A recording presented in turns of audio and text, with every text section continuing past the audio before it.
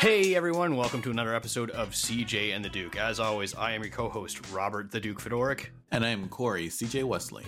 And today we are going to talk to you about sacred cows. And we know we have a lot of listeners in India, and so we don't use this with any disrespect. Sacred cow is an idiom in the West that we use to describe concepts that are unassailable, unimpeachable, things that you are not traditionally allowed to challenge or harm. So we are talking about all the sacred cows you might experience when implementing or maturing ServiceNow. And trust us, there are quite a few of these things. We run into them on a daily basis, and you find yourself banging your head up against a brick wall sometimes because commonly held preconceptions are not always best practices. That's right. And this kind of goes along with the theme of CJ and the Duke, that there's very few hard rules. There's only postures and how you approach rules and when do you make exceptions to those rules. So a lot of these things will feel like we're attacking good ideas, and that may be so, but there's going to be times where you're going to have to do that. The hard and fast rule of what I take to any client is just don't paint yourself into a corner, right? You always want to have multiple options. And you always want to be able to give your client the best one. And sometimes that means taking, somebody else's best practice advice and ripping it to shreds in order to find best practice advice for your particular client. And that might sound, counter to conventional wisdom, but again, this is the Sacred Cows episode. Yeah. And it's where innovation happens too, right? Absolutely.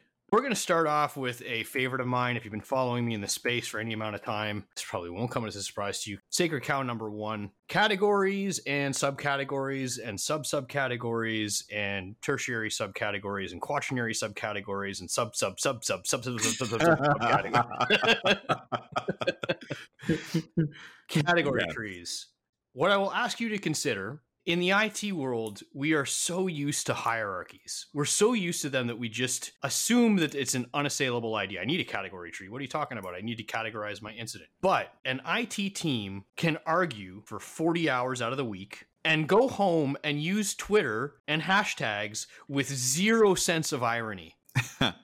Absolutely. It's not that you don't need to categorize incidents. It's just think whether or not a strict category, subcategory, subcategory hierarchy or whatever is the thing that does that categorization. Maybe all you need is just to figure out the business service and the CI. Maybe you only need a general category of work. Now, remember, there's all kinds of stuff that'll tell you what type of thing the task is. Like the fact that it's in the incident table tells you something about it.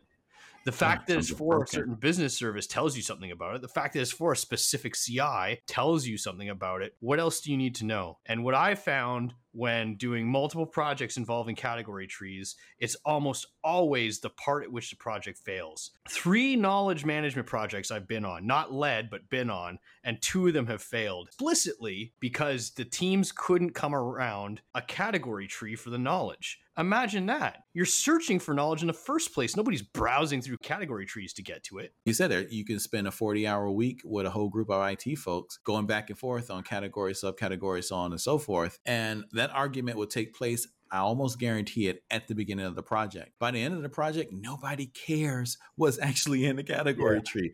It turns out it was just a waste of time.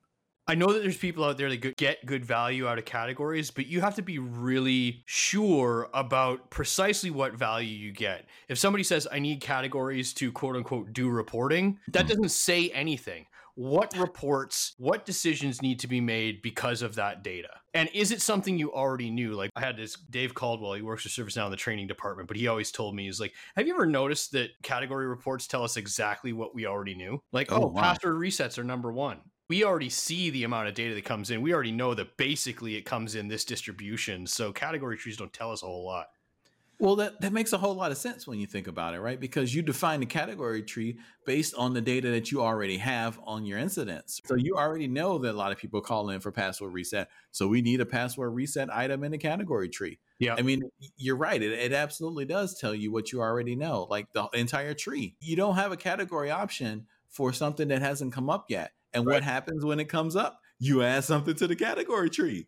And seriously, if your goal is to figure out of the ordinary trends, like, let's be honest, man, like when is the last time you ran trending on categories specifically to see if there was that? But if your goal is to figure out new trends that are hidden in the data, that's exactly a use case for the AI and the machine learning, right? Just get Right. it to analyze every single word that's in the descriptions. And then you can Absolutely. get kind of like the aggregate. Like it's not just printers, it's just software in the printer in this time of day. It's just the AI is way better at doing that. Really simple use case for AI deployment too. And it's way better than making everybody in the universe pick a category and a subcategory. Anyways, I think we beat that one to death. Corey, hit him with the next one. Before we go there, I think just one last thing that I think is really important to mention. A category tree is a flat file versus like a CI being an object. There are multiple attributes on the CI. So when you're using that for categorization versus, selecting just a flat item from a category tree. Yeah. Right. So, when you think about doing reporting it opens the door for multiple aspects of reporting when you start reporting against objects versus reporting against flat files. Yeah. So, all right. Hit him with the next one. Going from there, right, we're going to talk about everybody's second favorite C word, the CMDB. CMDB is a sacred cow? The CMDB is a sacred cow for a couple different reasons. One, you can't walk into a ServiceNow implementation without someone saying, give me a CMDB and give it to me now. Now, no one ever knows why they actually want it. They just do, right? Yeah. Because someone somewhere told them that they needed it. But that's not really why it's a sacred cow. The main reason a CMDB is the sacred cow is because the way the data gets populated is always shotgun style. We're going to load up Discovery. We're going to point it at everything in the enterprise, and we're going to fire. And we want all of that stuff to come back into the CMDB and look as we impress management with all of these tables with data. And then what insight do you get from that data? What can you draw from the fact that you have 7,000 next hop records? Who cares? What insight can you draw by having, 1,500 DNS records, right? Like they might come in handy occasionally. Unlikely. Maybe. Yeah. Someday, maybe, because reporting. I could take a report and spiffy it up and show you thousands and thousands of objects in your CMDB and hundreds of tables that have now been populated with a lot of data. And you're going to ooh and ah, and then you're going to call me back in 6 months and say, this data is meaningless. And I'm going to say, yeah, you're right. Yeah. I'm in the same boat. Like CMDB is a sacred cow. And I don't mean like CMDBs are bad, don't do them. I totally don't mean that. It's just our approach to doing CMDB as a sacred cow, i.e. turn Discovery on, or just this idea like, I need a CMDB, make me one. So the metaphor I use is a NASA shuttle launch. NASA's got hundreds of vendors working on building the shuttle. Different people making the materials, different people assembling it together, different people doing the design of how it gets assembled together. And so you can't have somebody arbitrarily deciding, hey, the depth of this screw hole is going to be like an inch shorter, because then the whole thing might not work. So you have to figure out that's a proper, I don't care what color the screw is, but I do care how long it is, and I do care how deep the hole is that it goes into. So those things I have to control rigorously everywhere. What I love about that metaphor is that everybody gets it. If there's something that's engineeringly wrong about this property, we may scrub the mission. Okay. Right. And then I tell them, but did you know that a space shuttle has one mission? How many does IT have? And then then you can see the lights turning on. IT Absolutely. Is way more complicated than a space shuttle. It doesn't do just one thing. It does 100, like you're adding new software every 3 months. So the sacred cow isn't have a CMDB. The sacred cow is, what do you think the CMDB is for? Without specific mission statements, right? I'm going to track the server and specifically the version of the server because I have security compliance to keep up. If you don't have those specific use cases, then that's the sacred cow. The idea that just by discovering this stuff, it will someday be valuable. It won't. What I like to say is that a CMDB without purpose is just an MDB, right? Yep. Just a management MDB. Nice. Nice. So when you think about having a CMDB, make sure that you have purpose behind it before you build it, and make sure that the items that you place inside of the CMDB are things that are added with purpose that will be useful immediately, and that you leave yourself room to add the things later that will be useful later. What other sacred cows are floating out there? Notifications is one that comes to mind. Let me tell you about notifications. Oh my God. Does anybody out here actually like email? No one that I know actually likes email, at least not on the scale that they receive it. Everyone wants the most amount of information in the least amount of transactions, right? Mm-hmm. And so that has to be your goal when you're building out your ServiceNow instance. What I hate to see and what we always do is spin up a ServiceNow instance, turn on all the notifications, throw Mm, groups in every notification, put individuals in the notifications, right? And just send out right. just copious amounts of data to people and allow them to, hey, look, we've got this great new system. See how many emails we sent you? These scenarios that people come up with, it was one of my first real events where I said, it's okay to say no, right? It's Right. okay to push back. Cause I remember we spent a week trying to facilitate the incident manager's request to like have different mail lists, fixed mail lists Right. for P1 versus P2 notifications. And Right. after a week of troubleshooting why this wasn't quote unquote working, we found out that the two lists were exactly the same people.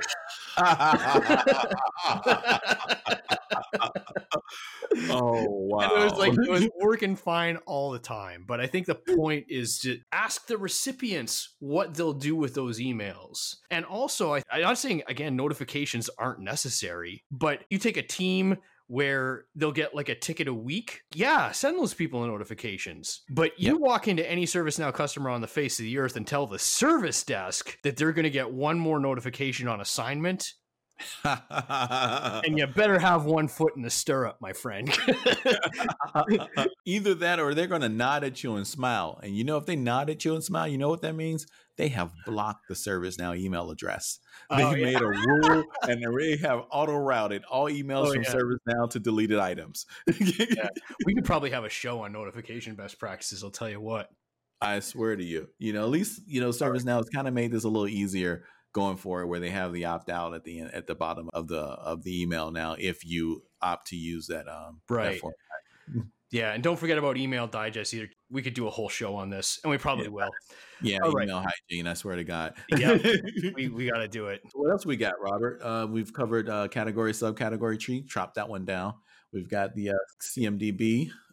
Okay. Kissing cousin to notifications is inbound actions. It's kind of like All right. notifications in reverse.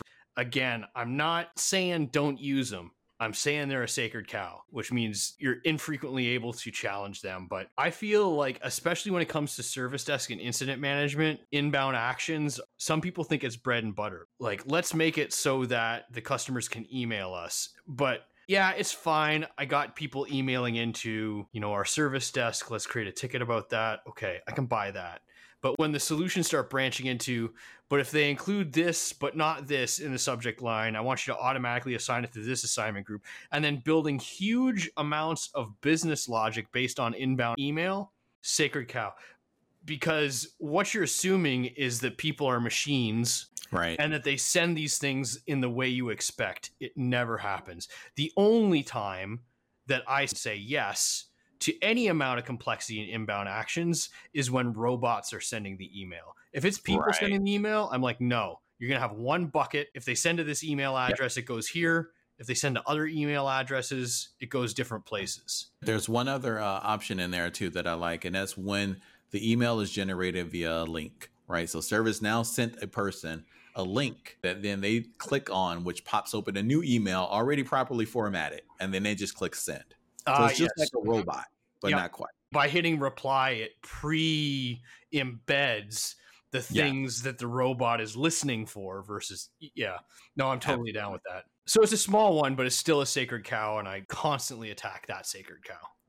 But I don't think it's that small, Robert. Actually, when you think about it, I think it might be small in terms of it's just as one little part of the system. But I think the inconvenience that it ultimately generates for people in terms of maintaining this and tweaking it and adding additional attributes, because it always scope creeps, right? Yeah. As the longer this thing lives, becomes a massive complexity and a massive pain in the butt. It spaghetti codes really quickly, right? Because all conditions and actions are in script, and they're in scripts of different inbound actions. So you can't even look at a list of inbound actions and determine what's going on. You basically have to open every single one of them, audit the code, document it somewhere, just to get your arms around what's going on.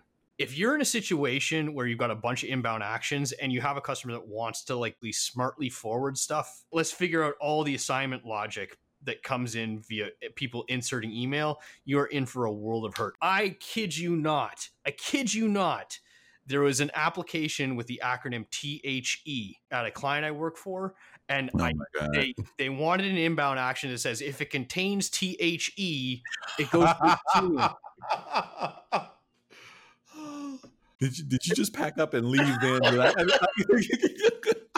Close it up and No. walk out. Yeah, in that case, that's kind of one of those cases where you're like, sure, I'll do that. Yeah, right? Come on. That's inbound actions. And I think I'll just lead off with the next one is approvals. And there's always this assumed we got to get permission. And I always challenge this. It's like, when do we need permission? When are the auditors going to say, Right. somebody had to say yes? When are the auditors going to say that? Not what does some book somewhere say we need an approval in there this for? You got to think Right. about what your auditors need. And then you have to think about how people behave. A friend of mine introduced me to this concept of the time to reject. Instead of thinking of approvals in terms of, I need approvals from this team, you could also think of it as like, I'm giving this team X amount of hours, days, whatever, to reject this change. Otherwise, we're going to assume it's okay. And then you capitalize on people's attention, meaning with approvals, you're assuming they're paying attention and taking action. In terms of changes where you're giving a time limit to reject, it requires attention, but it doesn't require action. Right. And it takes work out of the system. I love that. It moves the friction out of the system and it makes way for people to only take action when they need to take action. If I know this will, as a change, this will be approved. Or if I don't do anything, then I'm more inclined to not do anything for this one if I agree with it already, right? Yeah. Silent agreement. I'm gonna spend a little bit more time on the next item, which I might have a few issues with, and I want to get some comments going, and I want to get a little bit of discussion on before I make an approval or rejection decision, right? So I'm going to use my time windows wisely, right? Mm-hmm. It's going to reduce the actions required by me, thereby reducing my work, and thereby also allow me to focus a little bit better and increase my productivity. Yeah. So yeah, absolutely.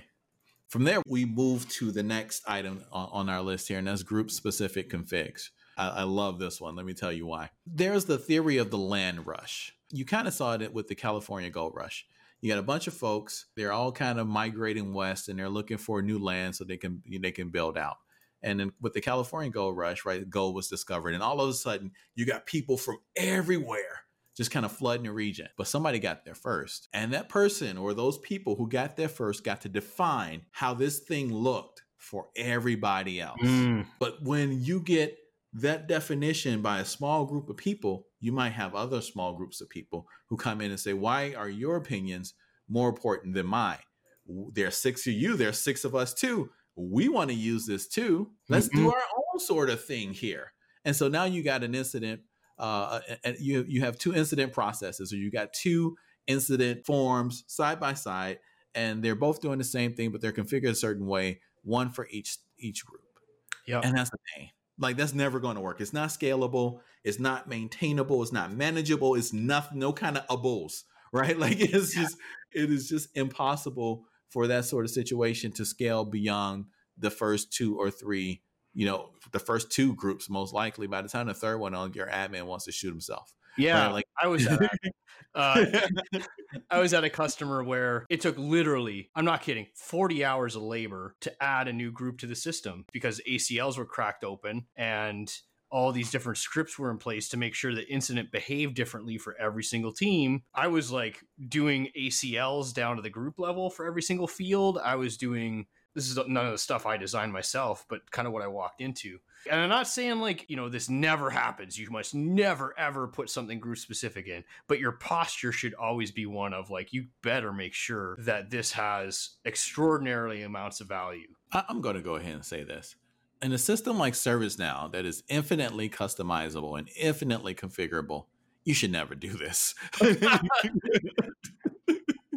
There's just no payoff. There will be something that will happen in the future. You're going to buy someone. You're going to get bought. You're going to quit and someone new will start. That group that had political power no longer has it now with a new CEO. Yeah. That group that didn't have any, all of a sudden has increased in prominence. And now they want specific things. You just need to set the standard from the very beginning. Everything's going to be at a certain base level. It's going to be scalable across for everyone to use. We're not going to even utilize this sacred cow. We're not doing it. You don't get your own incident. Everyone has the same incident. Yeah, or problem or project project's different because they have that like team space concept, but Gosh, I remember there was a company I worked for that wanted it so bad. They're like, let's just do domain separation so that each group could have their own flavor of incidents. Like, we're not even different companies.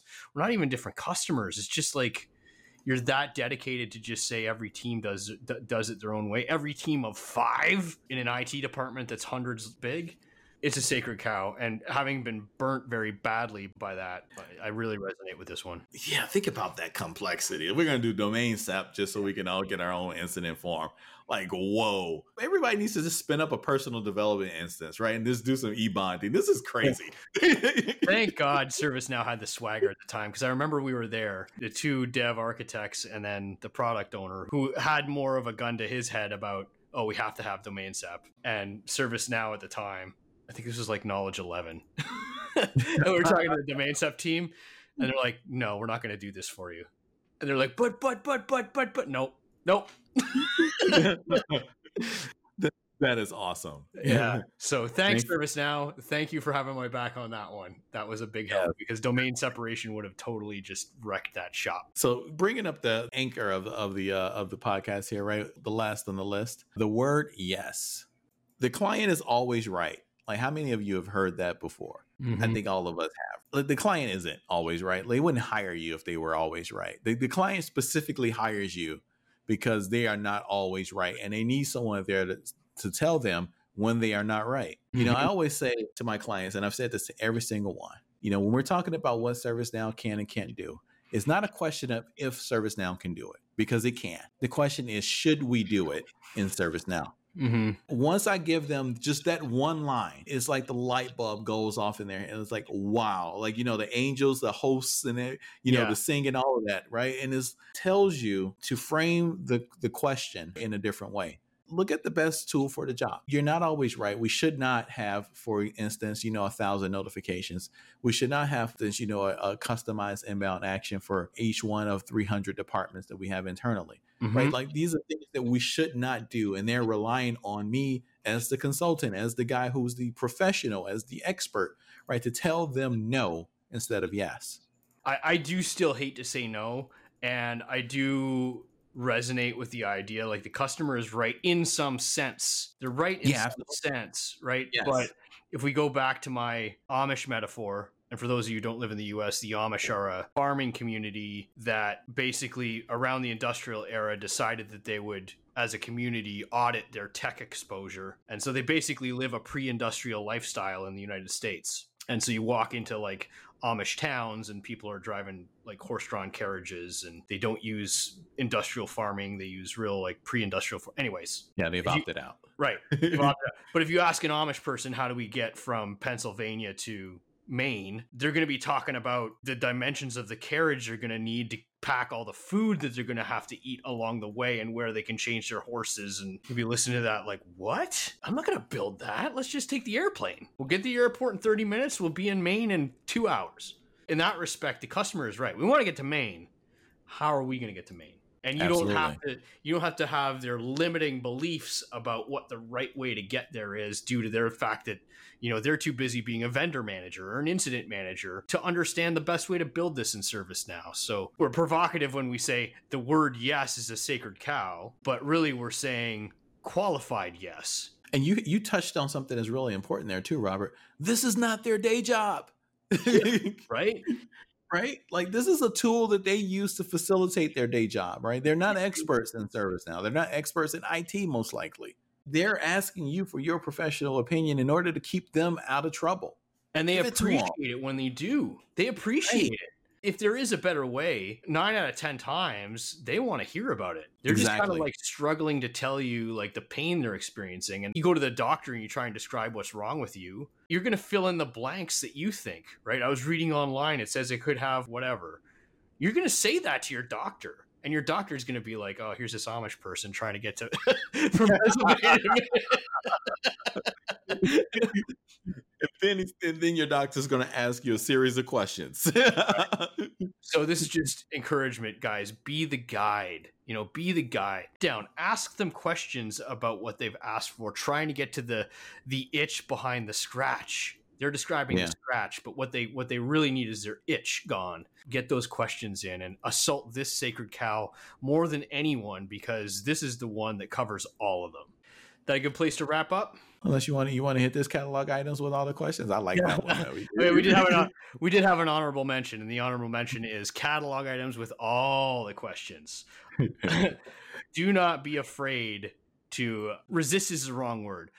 Challenge those catalog requests comes in. It's like, we just got to ask them these 84 questions and then we're done. My general rule of thumb is if it has more questions than a mortgage application, that stakeholder is going to email somebody the request.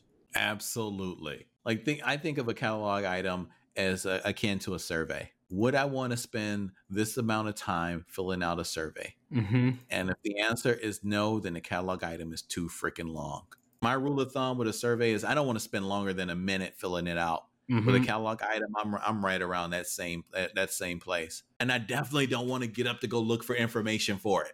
We can't give them all the answers or all the options up front, and we're requiring them to actually have to go ask someone to bring information to the task. We're doing it wrong. Yeah, with few exceptions. All right, folks. So I hope you learned a thing or two. I think the most important one there is the sacred cow of yes. Always have qualified yeses, man. Make sure you understand the itch behind that scratch, and everything else will fall into place. This has been CJ and the Duke. As always, I am your co-host, Robert the Duke Fedoruk. And I am Corey CJ Wesley.